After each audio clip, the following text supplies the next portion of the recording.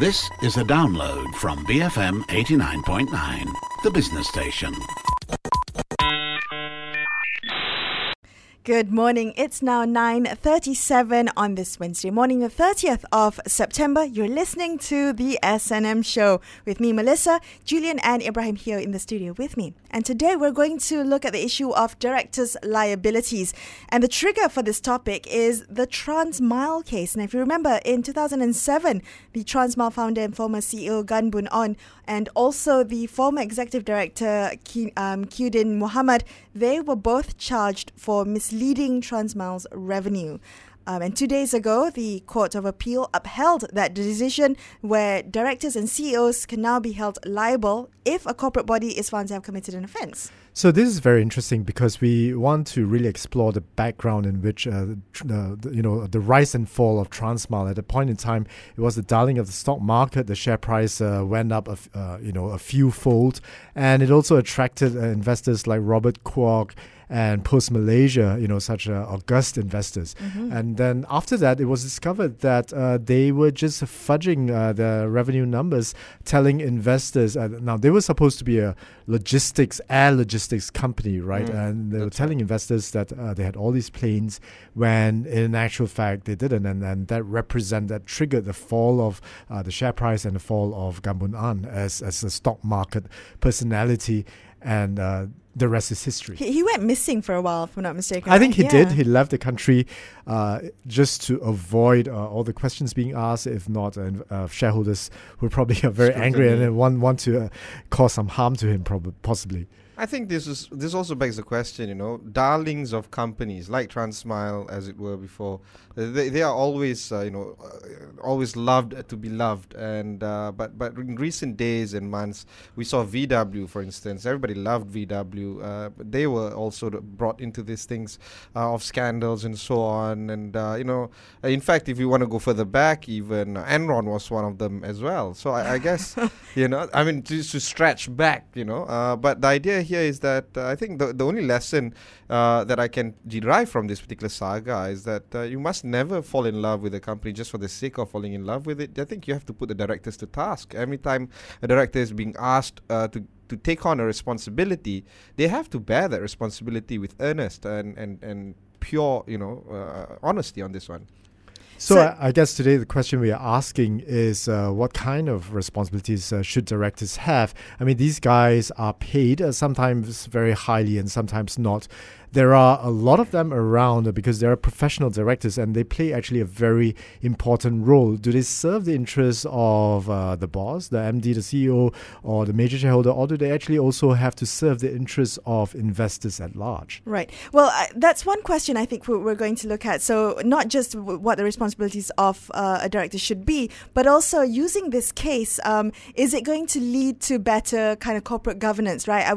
When we hold directors accountable for any kind of offence that a company makes. I mean, you're talking about sentencing. You're talking about whether any kind of sentencing, whether it be a slap on the wrist or whether it be too severe, will that affect the supply and demand of the pool of directors in Malaysia, right? As I understand it, it's not a very big pool to begin with. Yeah, it's not a big pool, but I guess there are always people who would step up to rise up to the occasion if they're offered enough money for that kind of thing.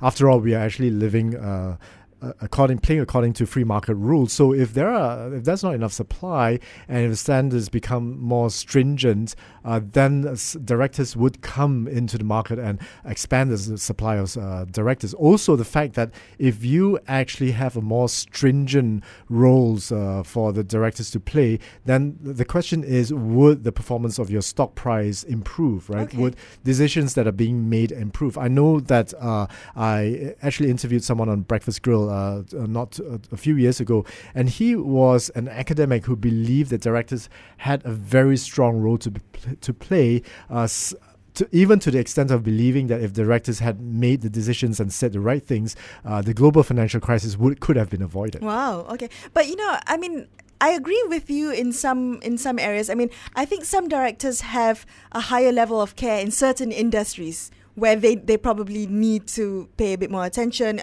lend that kind of knowledge to their directorship, right? But there are other industries, other sectors where directors of perhaps smaller companies, they probably don't lend that much to the directorship. That's right, but one thing that needs to be noted here is that the executive role within the board of directors must also be looked at. For instance, the banking industry in Malaysia, there is no concept of an executive chairman. So, for instance, we know we have a high-profile banking chairman, Datuk Sri Nazir Razak, is always in the news every week. He says something, but he doesn't carry that role of an executive chairman because Bank Negara doesn't create or facilitate such roles.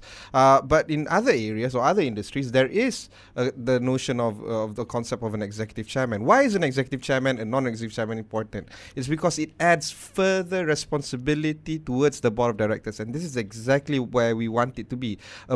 To hold the position of board of director, it's not just an exclusive position where you can get $5,000 a month. It's about bearing the responsibility. Right.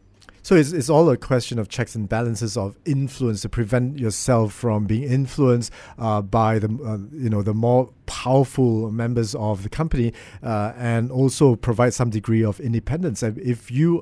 I guess the role of a chairman is to chair the board of directors, not necessarily manage the company. So the board of directors will look at a lot more strategic issues and will look at questions of governance. We're also talking about the issue of accountability, right? So just how much accountability does the board of directors have? Does the executive chairman have? If you're talking about having having a higher level of care, that also corresponds with the higher level of accountability, also corresponds with how much money, the directorship fee, right? That's right. And that's why they carve out these board of director roles into sub-board committees. So you have the remuneration committee, you have the audit committee, you have the human resources committee, and so on and so on and so on. And while they have these, a large company may have, let's say, 15 directors, which is, a handful to manage outright. But within these 10 to 15 board of directors, they also have subcommittees to increase their level of responsibility. Say, for instance, board RAM committee would have the sole responsibility of managing the salaries of the executives, such as the CEO's salary, CFO salary, and if they go beyond or under, they are solely responsible within the group of directors. And I think that is a classic example of how responsibility within the board of directors can be heightened and improved further. Well, it's now 9:45 a.m. and more on the issues surrounding directors' liabilities and corporate governance coming up on the S&M show after this, BFM 89.9. Good morning. It's now 9:47 a.m. Melissa, Ibrahim and Julian here on the S&M show, and we've been discussing the Court of Appeal's decision to hold directors and CEOs liable for a company offence.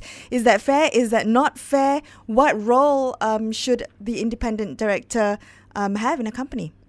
I think they bear a very serious role because I'm actually afraid that a lot of conflicts happen, and I'm afraid that some of these directors are too beholden to the most powerful person in the company, whether it be the CEO or the founder of the company. As we saw in the case of Transmile, could it perhaps be a case that some of these directors did not dare to speak up because you're in the presence of someone who is so powerful in the company, right?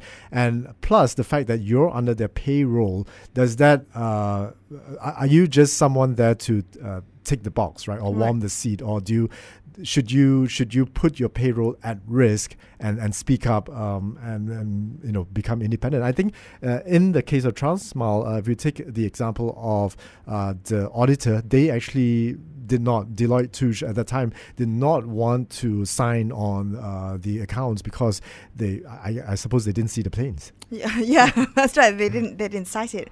But wouldn't company directors be essentially, if you were to drill down to it, aren't they basically the managers of other people's money? I mean, they should have that same kind of level of accountability and vigilance that how you would with your own money, right? That's exactly the point, Melissa, because an offence can be either fraudulently or maliciously done, or due to lack of proper measures and governance, it was basically transgressed. But this is the concept of an offence. So in the concept of, say for instance, an accounting related problem, a lot of them are not normally related to fraud.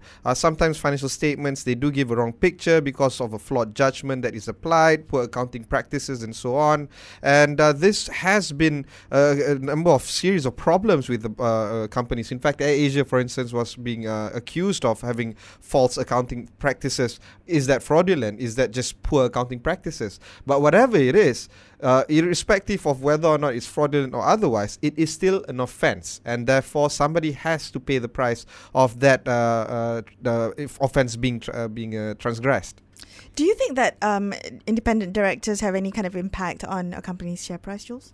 Yes, I think that just scouring around the internet, it's hard to find a research that actually says that, hey, if you have a better board of directors, and how do you measure better board of directors, right? Then does that result in better share prices, better performing share prices? But I think this thing can be only assessed indirectly, intuitively, because if you have a board that doesn't check, let's say, the theft of money from the company, the theft of resources from the company, and if all these things happen in front of the eyes of the directors, then you can say that those companies over the long term would actually underperform. But if you have companies that are actually very transparent, in fact have very strong governance rules, it would follow that they would be focusing on the right thing, which is doing their business well, right? So that focus of governance is being actually checked by directors, and that possibly intuitively would result in better share price performance. But it's not just directors, right? They're trying to increase, the regulators are trying to increase accountability for everyone. I mean, we're talking about even bankers are now being being held accountable for what they say for IPOs, for instance. That's right. Yeah, I think we saw a few days ago the SE actually changed the law in response to what are called info memos that are given out by bankers when they try to raise money for bonds, that you cannot just willy-nilly put anything into the info memo and mislead investors. You've got to be careful how you pitch your bonds, how you should not be in a position where you just want to lure people to subscribe to either the bond or the stock in your info memo. So they got to be careful with what they say. That's right.